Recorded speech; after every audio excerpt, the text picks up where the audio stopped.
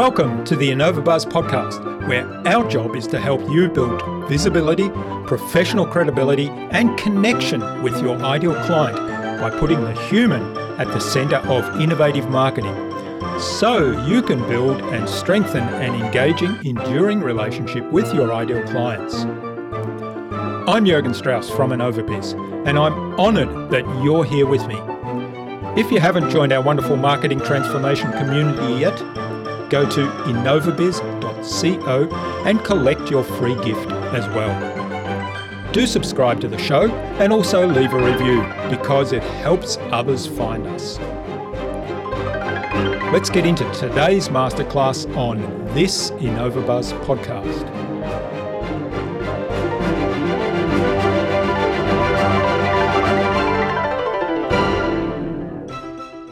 Each of these is critical in some way to successful storytelling. The three most important are obviously the author, the audience, and the journey. The journey being the story itself, the journey you're taking your audience on. Many people tell stories, especially commercial stories, based on their needs. That's not very important, or it's certainly not as important as the audience's needs. And you need to understand your audience before you're going to be successful. You need to understand how to speak to them, what motivates them, all of these sorts of things.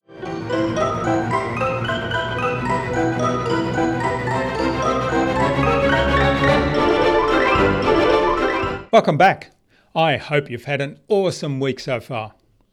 Now, if you haven't heard my recent conversations with John Horn, the CEO of Stub Group, and with podcaster and managing director of Blackmore's ISO consultancy, Mel Blackmore, then do go listen in. They're really worth it. But stay here first. Listen to today's conversation before you head over there. I'm really excited to have on the InnovaBuzz podcast as my guest today, Frank Rose. He's the author of The Sea We Swim In and of The Art of Immersion, a landmark book on tech and narrative. Frank's a former contributing editor at Wired and contributing writer at Fortune.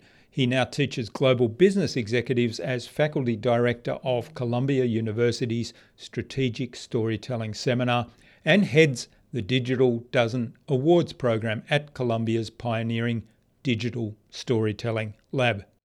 Frank also speaks frequently on the power of immersive storytelling.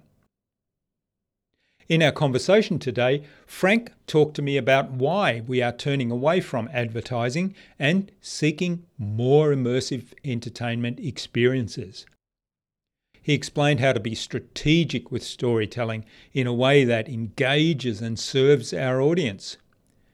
And he explained what he means by narrative thinking. Without further ado, then let's fly into the hive and get the buzz from Frank Rose.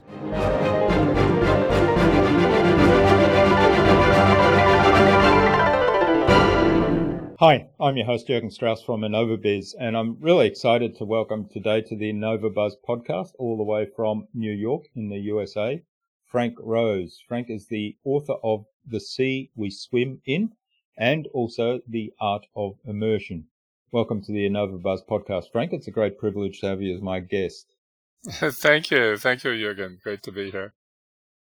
Now, you teach business executives in Columbia University. You're the faculty director of the Executive Education Seminar Strategic Storytelling, and you also head the Digital Dozen Awards program at their pioneering Digital Storytelling Lab. So I'm really interested to dig into all things storytelling with you and how stories work in this data-driven world, which is what The Sea We Swim In talks about.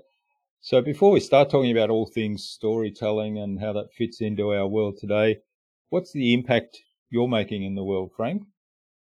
The impact I'm making in the world, well, I think at the moment it's largely has to do with the work I do at Columbia. The executive education program that I run is, as you said, it's called Strategic Storytelling. It's about the idea of narrative thinking. And to me, narrative thinking is understanding the importance of stories, understanding the role that stories play in our lives. I think we tend to, as psychologists did for decades, many of us tend to think of stories as just entertainment, fun, but maybe kind of frivolous. It's quite the opposite. Stories are, really how we understand the world. We tell each other stories, almost from birth, and it's really influential in our understanding. Yeah, and we're kind of born storytellers, aren't we? Pretty much, yes. Yeah. All right. Well, you mentioned a couple of keywords there that I want to explore a little bit more. So, what is strategic storytelling? Right. Well, storytelling, of course, we know, except that I find that sometimes people don't know. Stories are not just a set of facts. Stories are not just a situation. They are an occurrence that takes place over time. So time is very important here. And they, generally speaking, have a beginning, middle, and an end, although not necessarily in that order. And they involve some kind of conflict, because otherwise there wouldn't be any reason to care what happens. And they involve characters. They involve people, or perhaps humanoid animals, or other things like that we can anthropomorphize. But that's essentially what a story is. Strategic, of course, means long term. It means in pursuit of long range goals. And that's what I'm talking about here with strategic storytelling. I'm talking about developing. I work with people to help them develop stories about themselves, about their businesses or their work or their organizations, that will serve them as sort of an anchor in terms of defining who they are and what they do. Okay. Can you give us an example of something in the story in the public domain, whether it's from politics or advertising, that is a good strategic storytelling example? Right. Well, one I use is in the book is Warby Parker as an example. Warby Parker, of course, is the eyeglasses retailer, online retailer, direct to consumer. Started about 10 years ago. 4 guys at Wharton who had this idea that they could sell glasses online. It was considered kind of crazy at the time.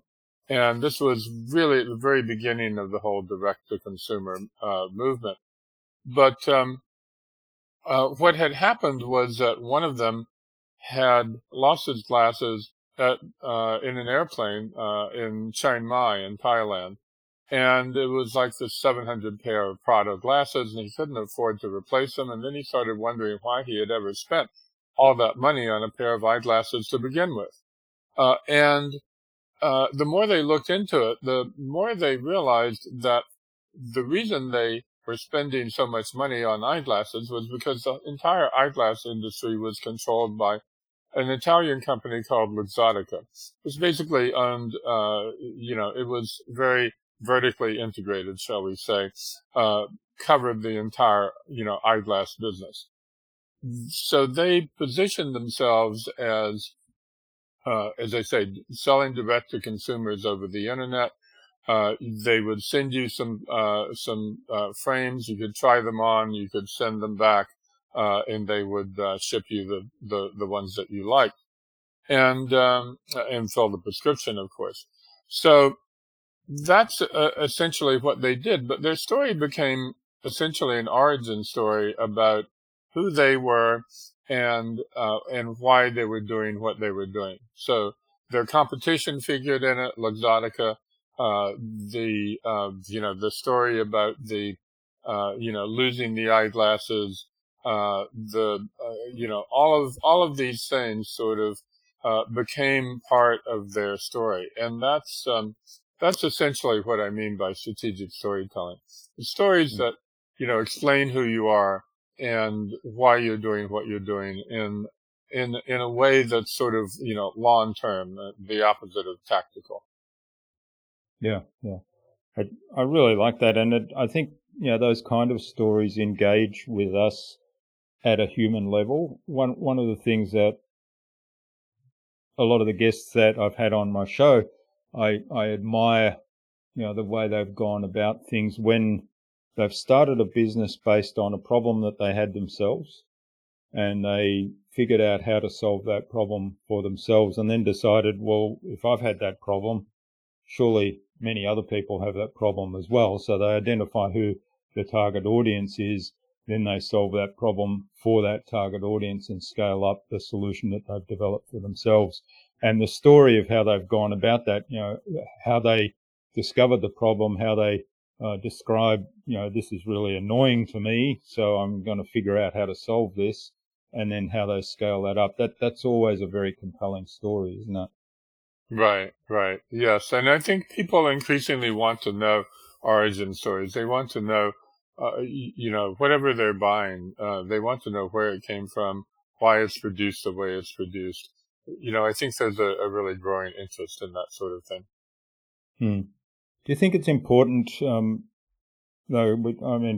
origin stories is one thing, but focused on the transformation that the business, the product is going to enable in the user of the product, in the client? Yes. Is that the more compelling story in general? I think it certainly can be a compelling story. Where it's not very compelling is when it just lists a bunch of, product attributes. If we're interested in buying any, kind of product, there's no shortage of information that we can find out about it. You type the name into Google and you get hundreds of thousands of results in a fraction of a second.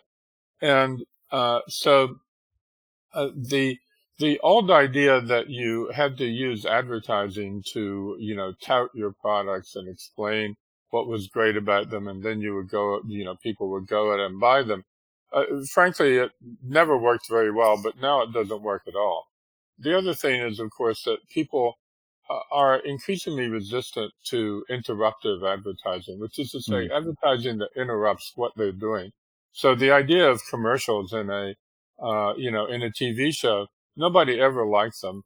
And, yet advertising executives fooled themselves into thinking that everybody sat there patiently, watching them. Where in fact, of course, they were going to the bathroom, they were going to the refrigerator, whatever. But now it's, I think, much more important. You have to entertain people. You have to, if you're going to take up their time, you have to give them something in return. And so people who, in advertising, people who, look at a story, say a short video, a 60-second, 90-second video, and say, where's the sell? They're missing the point entirely. The sell is implicit, and if it were actually there, it wouldn't be a sell at all. Yeah, there's some really good examples that I've seen recently where that really plays out, where it's more about the brand positioning itself and implying that if you buy my product, this is the feeling you will have, or this is how you will be. And it kind of tells that story. It usually has, Nike is a great example of that. And Sure. Often they use celebrities as well. So it's kind of like ordinary person puts on their Nikes, all of a sudden they meet a celebrity, or they can throw 3-pointers at random into basketball or whatever it might be. But it's kind of like, all of a sudden, and they don't necessarily sell the shoe or talk about the shoe or the features or anything. It's just that feeling of, hey, if I buy Nikes, I'm going to be like this guy. Right. Exactly. There's a lot of brands are aspirational, sort of in that way. And there's also a sense in which I think people want stories to, to entertain them, just to be, you know, to sort of come across in a different way and to help them with their own identity. I mean, increasingly we have lifestyle brands, right? I mean, lifestyle brands have been with us for quite a while. If you think about it, Harley Davidson is nothing if not a lifestyle brand. You know, it has this outfit called the Harley Owners Group, and you know, people go to rallies and stuff like that. So many times when we buy a clothing brand, an automobile, you know, anything that reflects on us personally, we're doing so to, you know, sort of establish who we are. So that's another place, a very important place where your strategic storytelling comes in, because that's how you position yourself in that place.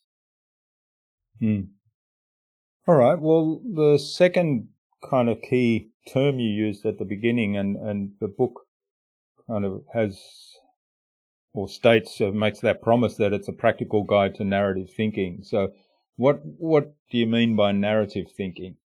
Right. Well, you know, the term sort of owes a bit to the idea of design thinking, which of course has become increasingly popular in the corporate world over the last 20 years or so. And although it's been around for a while, it was really popularized by IDEO, the design firm that's based in Palo Alto, California, and Stanford Business School, which is right next door. And the essence of design thinking is it's you know, designed to it's intended to foster creativity, but the essence of it is really to give ordinary people, ordinary executives, say, the tools that designers use in order to solve problems, to you know, give them the mindset, if you will, of a designer. And that's what I'm taking from the idea of design thinking. That narrative thinking is about giving ordinary people or ordinary executives the tools of a professional storyteller. All of the things that, say, if you were a reporter or a scriptwriter, you know, any of those things, all of those things that you would use, all of the techniques and the and the knowledge that people bring to those professions, and with the understanding, and this is the other part of narrative thinking, I think, with the understanding that this is what's going to help you become a storyteller, and that storytelling is how not just telling stories, but listening to stories as well. This is how we define ourselves as people. This is how your audience defines itself, defines reality. You know, our whole sense of reality is really based on stories. The stories that we tell ourselves, the stories that our friends tell us, you know, all of that sort of thing. And you know, one thing that's happening now is that there are radically different views of reality that are coming out because of radically different stories that are being told. Yes, that's certainly playing out in lots of different environments right now, and I think maybe, I don't know, this is me speculating, maybe it's when we're put under pressure through something like a pandemic that we're all facing across the world, that it kind of pushes people into seeing things in vastly different ways and then behaving in vastly different ways because of the stories that they tell themselves. Right. Yes, indeed. And also, you know, we live in a world, obviously, in which social media affects very much the kind of stories that we get. And it's not just the case of a filter bubble. It's very much the case of algorithmic programming that you know, feeds us stories that are increasingly likely to cause a response. And you know, one of the most basic responses is anger. So, Hmm. there's this joke about sort of 3 degrees of YouTube, right? The idea that within 3 YouTube videos that you see, you're liable to be subjected to something by a complete fabulist, a conspiracy thinker, this sort of thing, and somebody like Alex Jones, and so they actually tested this, and they found that in many cases it's not even 3 degrees. You don't have to go the whole, you can like 2 recommendations and there you are.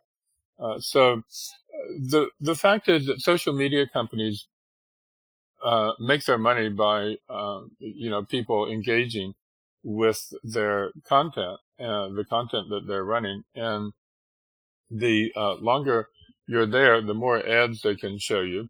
And so, that's the fundamental reason, I think, for this kind of algorithmic programming. Never mind that it's can be completely destructive to society, to, our, in this case, our understanding of the pandemic. You definitely get the sense, especially at Facebook, that it doesn't matter. Yeah. Yes, well, don't get me started on Facebook. I've taken a complete diet from Facebook. I think it started about the time the pandemic started. So, right. Yeah. Yeah. I cut out my Facebook page about 3 years ago. Haven't looked back. Yeah.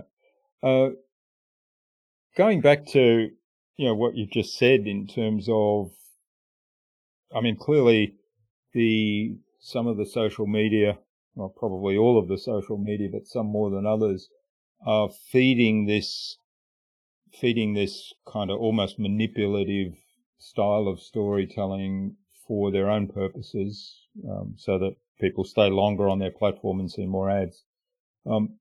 As marketers, as business owners, how do we use the insights you've got from this, the impact that kind of storytelling and manipulation has on people? How do we use it in an ethical way to help our audience, help our dream clients, and at the same time, of course, help ourselves to get in front of them and ultimately get more business? Yes, right. Well, I think that's sort of where strategic storytelling comes in. The idea really is to understand, to realize how essentially stories are an appeal to the emotions. There's a sense in which we have basically 2 modes of thought. This was an idea that was propounded in the early 1980s by Jerome Bruner, who was one of the leading psychologists of the 20th century. And he made the point that, yes, of course, we have logic and reasoning, and that's one mode of thought. It happens to be the mode of thought that at that time most scientists, most psychologists had been focusing on. As they say, they didn't consider stories to be, even really worth studying. And Bruner, begged to differ. Bruner said, stories are a distinct mode of thought and they're just as important. And, the thing is that while, logic obviously, appeals to our sense of reason, stories appeal to our emotions. And perhaps that's why, or it certainly has something to do with why, scientists were so resistant to it in the first place. And, emotions are very messy things. And, it's not something that you can, put in a neat box or in a test tube and, come up with a nice little equation for it. And nonetheless, has been an increasing realization that emotions are, key to stories, but also key to memory. Roger Schank, who was one of the leading AI researchers, artificial intelligence researchers, in sort of the last 30 years or so of the 20th century. he wrote a book in which he wrote essentially human memory is story based, and that's what stories do. They give you sort of emotional hooks that lodge in your memory, and there's something vivid about that, something vivid in our experience of it, in our experience of a story, whether it's a novel that we read, a television show that really appeals to us, or something our neighbor just told us. This is in sort of appealing to the emotions that way and provoking an emotional response. It also gives us something to remember it by, and that's really important, I think, and it's certainly a critical aspect of narrative thinking, of understanding first that stories appeal to the emotions, and secondly, why that's important. Yeah, and I think you've outlined there some ideas. It sparked some ideas in my mind, certainly, about how we can use this in an ethical way, and also in connecting with people's emotion in a way that and I think the example that you gave earlier, the origin story of here's a problem we had, this is how we solved it. You can relate to that straight away. Who hasn't left their glasses, or it might not even be the glasses, who hasn't forgotten something somewhere and then later on said, oh, there's no way I can get that back and it's going to cost me a lot of money, and why did I even spend that much money on that in the first place, is something we can probably all relate to. And so that's got that emotional connection, but it's also related back to a very real problem and a solution that's going to serve me if I'm looking for a new pair of glasses. Right, exactly. One of the things I really admire in people that take this storytelling into their marketing, there's a bunch of folks I follow that they write about everyday occurrences that they experience. What's a good example? I can't think of a specific one right now, but it would be out of context anyway. But let's say a day-to-day occurrence that's just kind of ordinary in some ways, and yet they take a lesson out of that and relate that back to their business, which the two are seemingly completely unrelated, but they've got you engaged in, this is this person. You sort of get to know the person through the story, and you get the connection. And it's like you said a moment ago, it's the memory hook that you then remember whatever it is they're talking about through the story.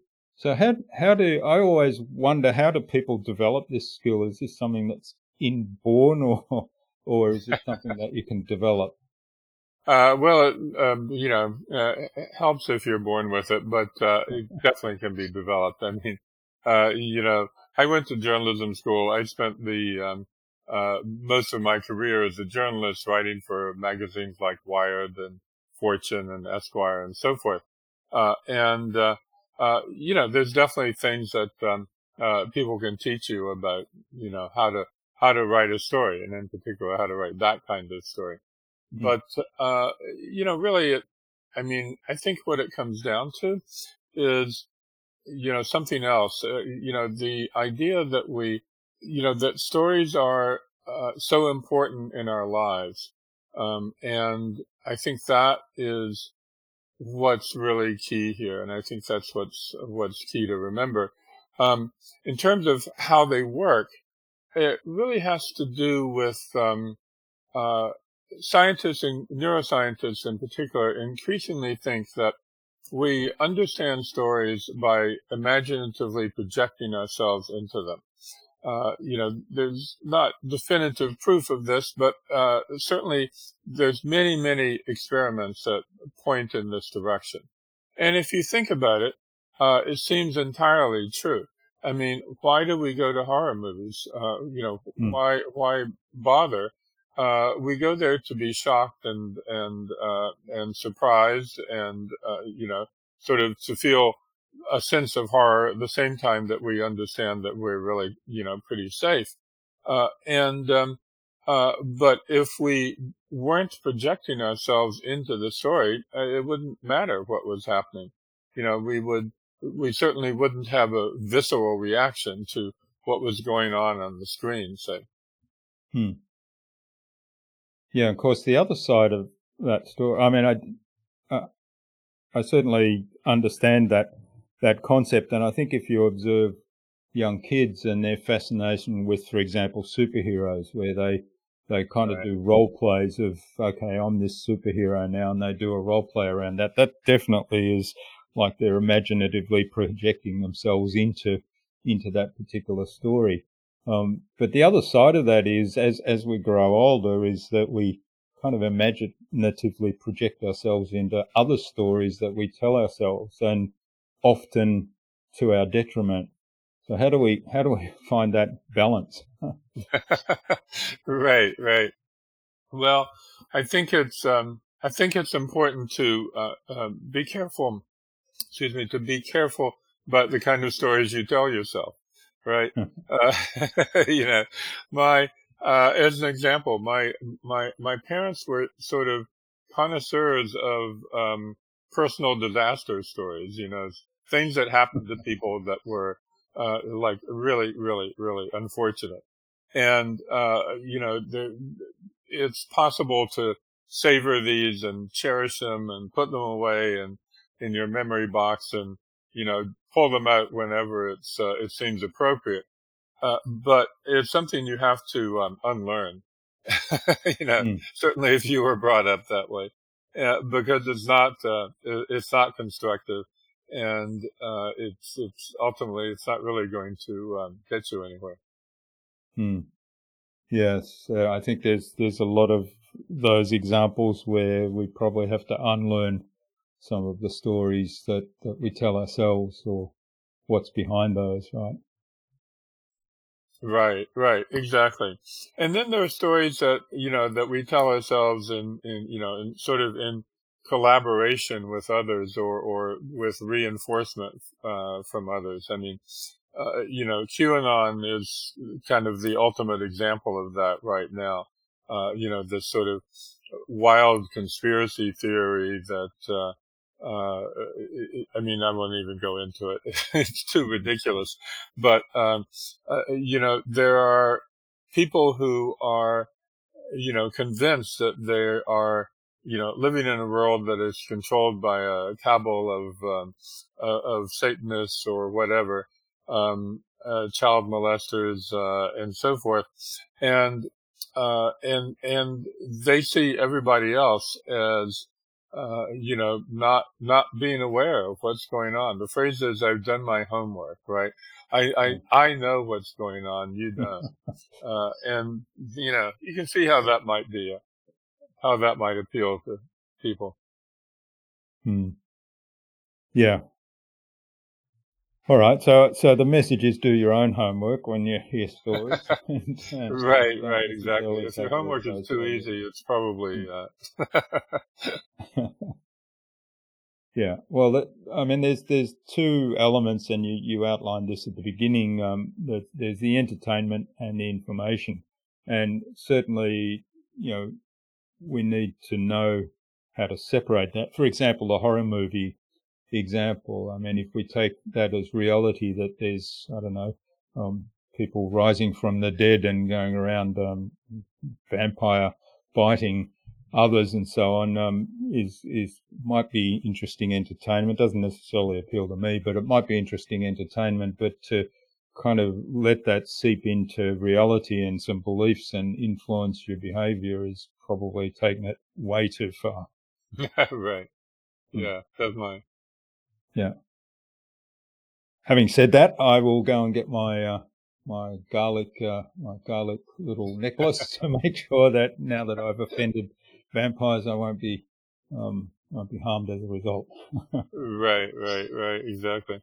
One of the stories that I became very very focused on as I was doing this book was The Walking Dead, the television series, and of course, it's a zombie series. I'm personally not into zombies at all. I've barely watched an episode of this show, but I became fascinated in how it works and how people respond to it as a result. And one thing that I realized as I was studying it was there's this idea that I bring up in the book called the narrative platform. And the idea of the platform is that, it's not just one story that you tell about yourself or your product or whatever. It's all of the stories that you tell and everything that supports that, including, what if you're a retail store, for example, what color are your walls? Where are you located?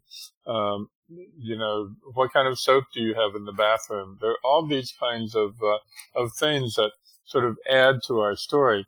And the concept of a narrative platform is really that if you have a powerful enough narrative and it's told in many different ways at the same time on different media, for example, something like The Walking Dead is told on television, obviously, and it was based on a comic, but it's also told on social media. It's told in webisodes, spin-off TV shows, all of that sort of thing, mobile games, console games, and it creates a way for people who identify with the story to sort of almost live their lives in it, to increasingly immerse themselves in it.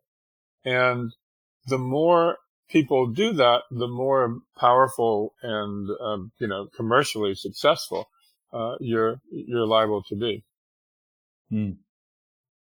All right. Well, there's lots of examples of particularly television shows that are long-running series that have been going for 10, 15, 20 years, and some, on the other hand, they might have 1 or 2 or 3 seasons, and then they disappear again. So obviously there's a secret to what makes these very long-running series and stories successful. What are some of the things that are key there and that we can learn from and take into business? Because obviously, if we're running a business, we want that long-term success, that sustainable success. Right, yes. Well, one thing I do in the sea we swim in is talk about what I consider the 9 key elements of story, and each of these is critical in some way to successful storytelling. The 3 most important are obviously the author, the audience, and the journey. The journey being, the story itself, the journey you're taking your audience on. Many people tell stories, especially commercial stories, based on their needs. That's not very important, or it's certainly not as important as the audience's needs. And you need to understand your audience before you're going to be successful. You need to understand how to speak to them, what motivates them, all of these sorts of things. And then beyond these first 3, the author, the audience, and the journey, there's several that are about bringing stories to life. Character is very important.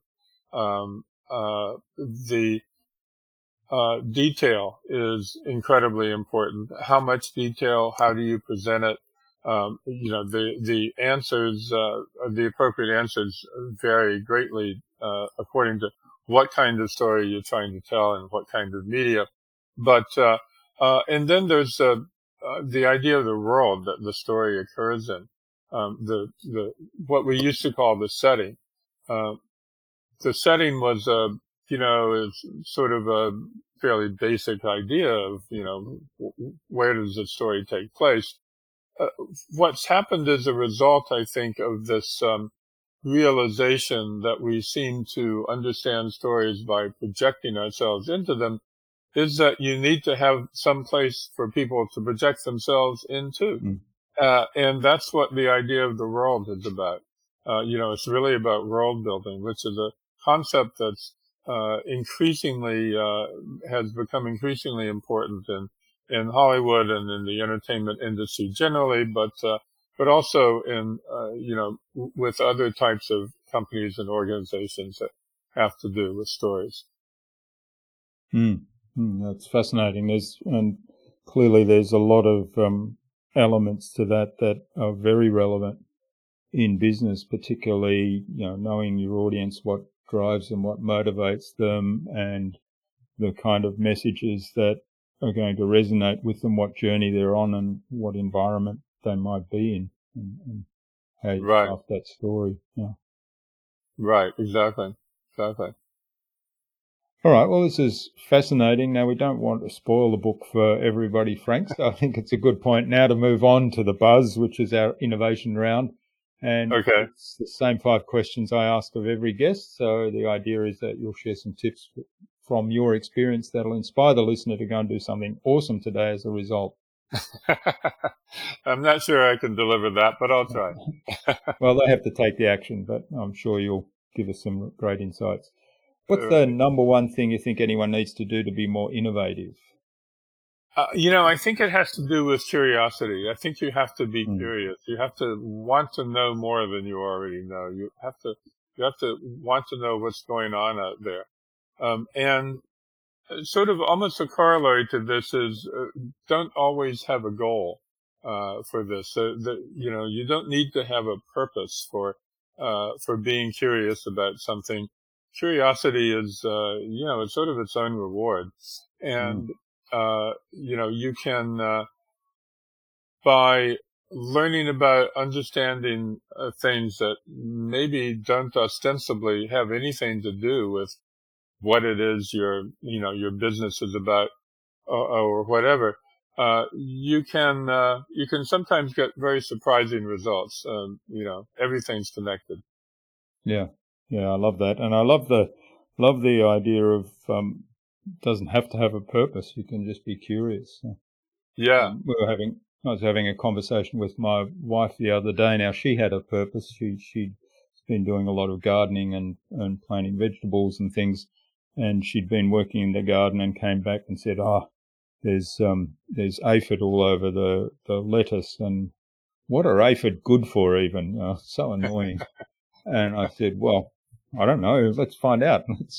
Let's have a look on Google, find out what aphid are good for. And then we learned a whole lot of things about the predators of aphid and what they eat and their life cycle and how to actually ethically or organically combat them without hurting the predators that feed on them, that obviously are our friends in the garden in this context. So and there was no agenda on my part there. It was just, it's interesting. Let's find out more. Right, exactly. Okay, what's the best thing you've done to develop new ideas? It really has a lot to do with talking with other people. When you're, part of being a writer is you spend a lot of time locked in a room with yourself, and that has its useful moments, but really, in order to get ideas flowing, you have to talk with other people who are, who share your interests, obviously, who you can bounce ideas off of. I mean, I love phrases like that, bounce ideas off, right? That's kind of what happens when you raise an idea with someone who's interested or informed about the subject. It really bounces back at you, and that's really key. But the other thing is, you have to listen to yourself. As I said, you can't just do this all the time. But once you've had a chance to explore ideas with an idea with other people, you can't be too influenced, or I should say you shouldn't be too influenced by, their value judgments or whatever. You have to sort of come to your own conclusion about, say the value of what it is you're interested in, the worth of it, the practical aspects of it, all of these sorts of things. And, so I think it's really twofold. It's, talk with others, listen to yourself. So the bouncing ideas around it. Often, you talked earlier about different perspectives that people have and the different views and different lens they put on what they see. So that can play to advantage here in terms of having those conversations around the ideas. But then the other side of that coin is if you give me an idea that you have and you feel really strongly about it, and I say, well, that's no good, that idea, that's rubbish, that you don't give up on it because you do feel strongly about it. Right. Exactly. Exactly. Yeah. All right. Do you have a favorite resource you use most often? It's not so much a resource as a mindset that has to do with, what I've just been talking about here, which is really about following connections. This is sort of follows from being curious, right? You need to, in order to make these things work, in order to make the world work for you, I think, you have to sort of channel your curiosity, into like wherever it wants to go. It's almost like water running downhill. But the point that I really want to make here is about connections. Everything is connected, as I said earlier, and the more aware you are of these connections, the more successful I think you'll be. That's also where, talking with your friends, talking with other people comes in. We live in, what might be called almost like a hypertext world. I mean, hypertext is so ubiquitous now online that we take it for granted, but it's the idea of links, putting links in prose or whatever. And, if we follow these connections and say, a Wikipedia article, we can spend hours in it. And, sometimes that might be good. Sometimes that, you'll learn something that you weren't expecting. Yeah, connecting the dots. I think that's a real good skill to have, is connecting the dots between things that on the surface might seem totally unrelated. Right. To me, that's where a lot of ideas come from, and just connecting dots across totally random things. Mm-hmm. Right. Exactly. It's all about, making connections. What it does is it allows you to have insights that you wouldn't have had. Yeah, insights. Yeah, that's a good way to put it. Right. All right. Now, what's the best way to keep a project on track? I think if assuming you're working with other people on the project, that you have to hold them to their promises. You have to demand their best. You have to, and obviously there has to be some kind of consequences implied or otherwise if they don't deliver.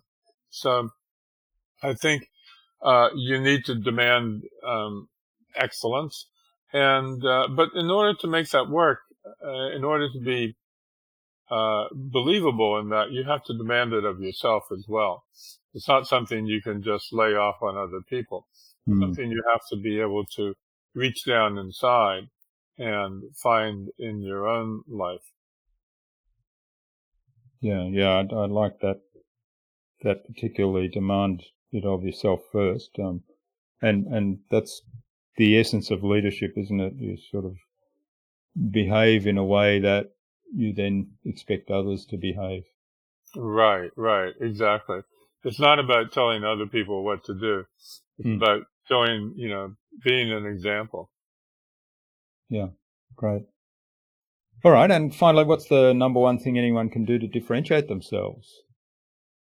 I love that question. I think it's all about being yourself.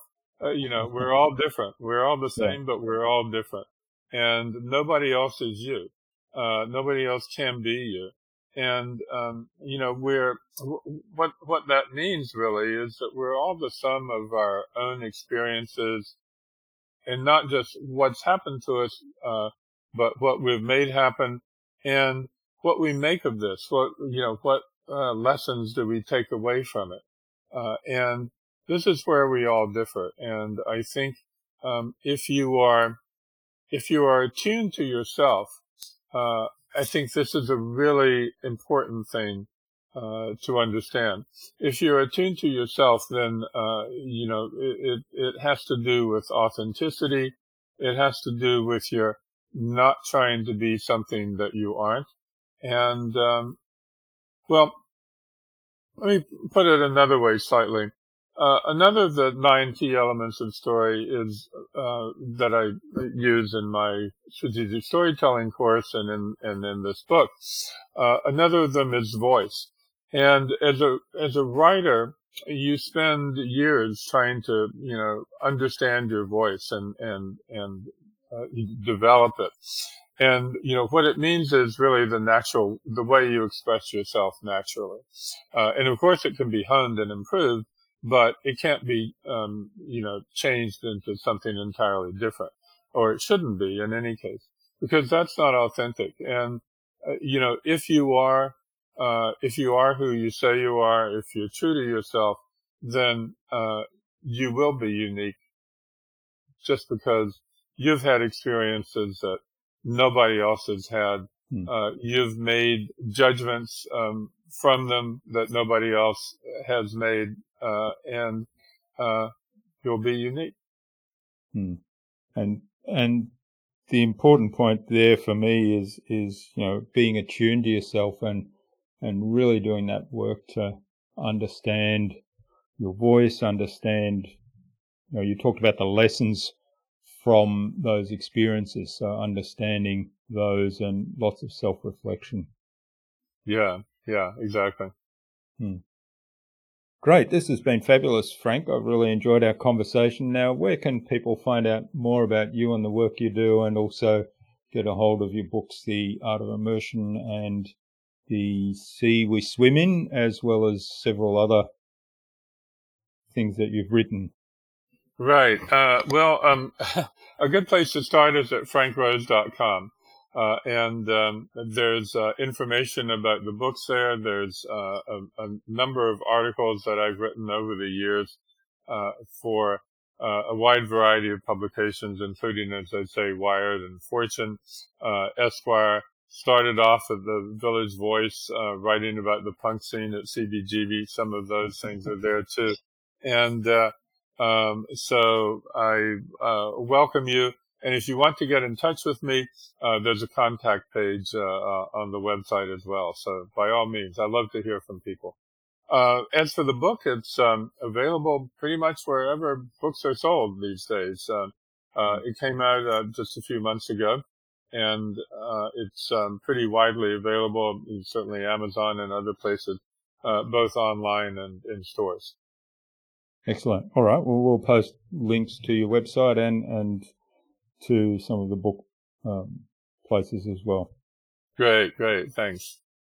All right. Do you have some parting advice you'd like to leave our listener with today, Frank? Let's see. I think the idea of storytelling to me is, it's something that obviously had its roots in my former career as a journalist, and that I got sort of increasingly involved with, in sort of a meta level in the last few years. And, I think that the things that we've just been talking about are, to me, really essential. This idea of being curious, this idea of being yourself, and doing the work to understand who you are. It doesn't mean necessarily it doesn't mean necessarily accepting everything about yourself. We all have good qualities and bad qualities, and of course we should work to try to minimize the bad ones.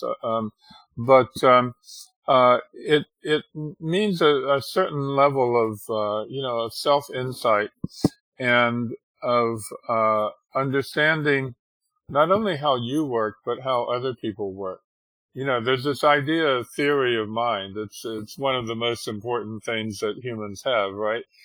Is our understanding, sort of intuitive understanding in most cases of, other people and how their minds work and what their responses mean. Without this, we wouldn't get very far in the world. And so I think, I think these are the most important things.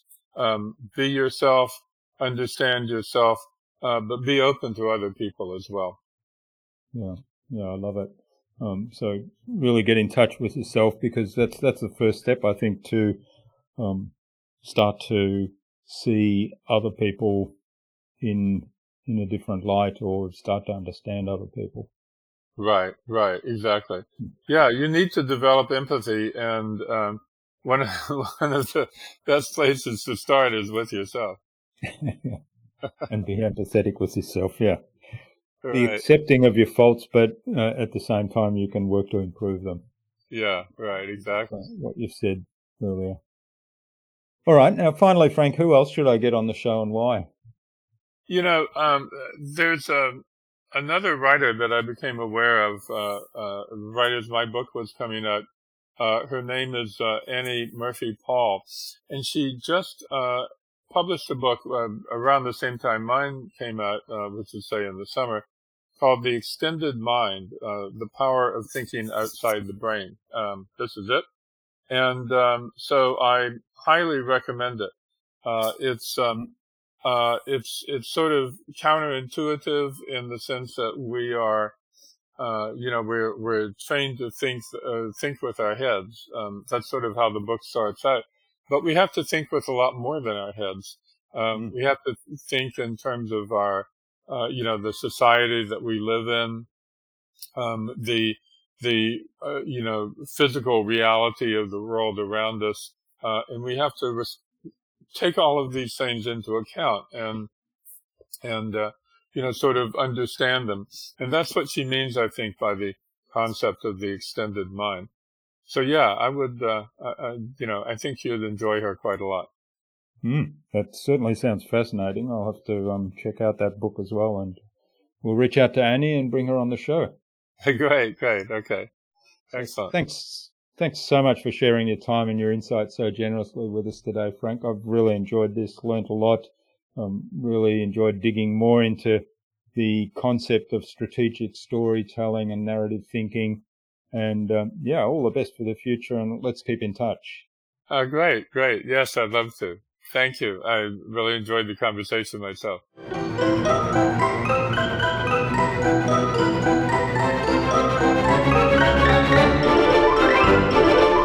I really hope you enjoyed that thoroughly insightful and informative conversation with Frank and took something away from his episode, something that you can turn into action today. There were so many takeaways from this episode under the umbrella of understanding ourselves, our audience, and connecting with them at an emotional level with stories. I'd love to know what you took away from Frank's episode.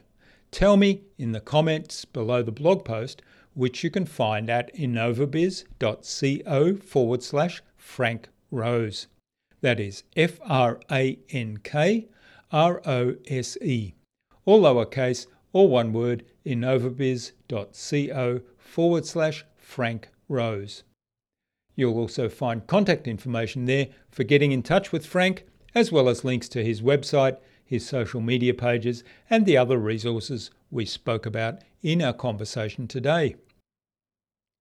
Frank suggested that we have a conversation with author of The Extended Mind, Annie Murphy-Paul, on a future InnovaBuzz podcast episode.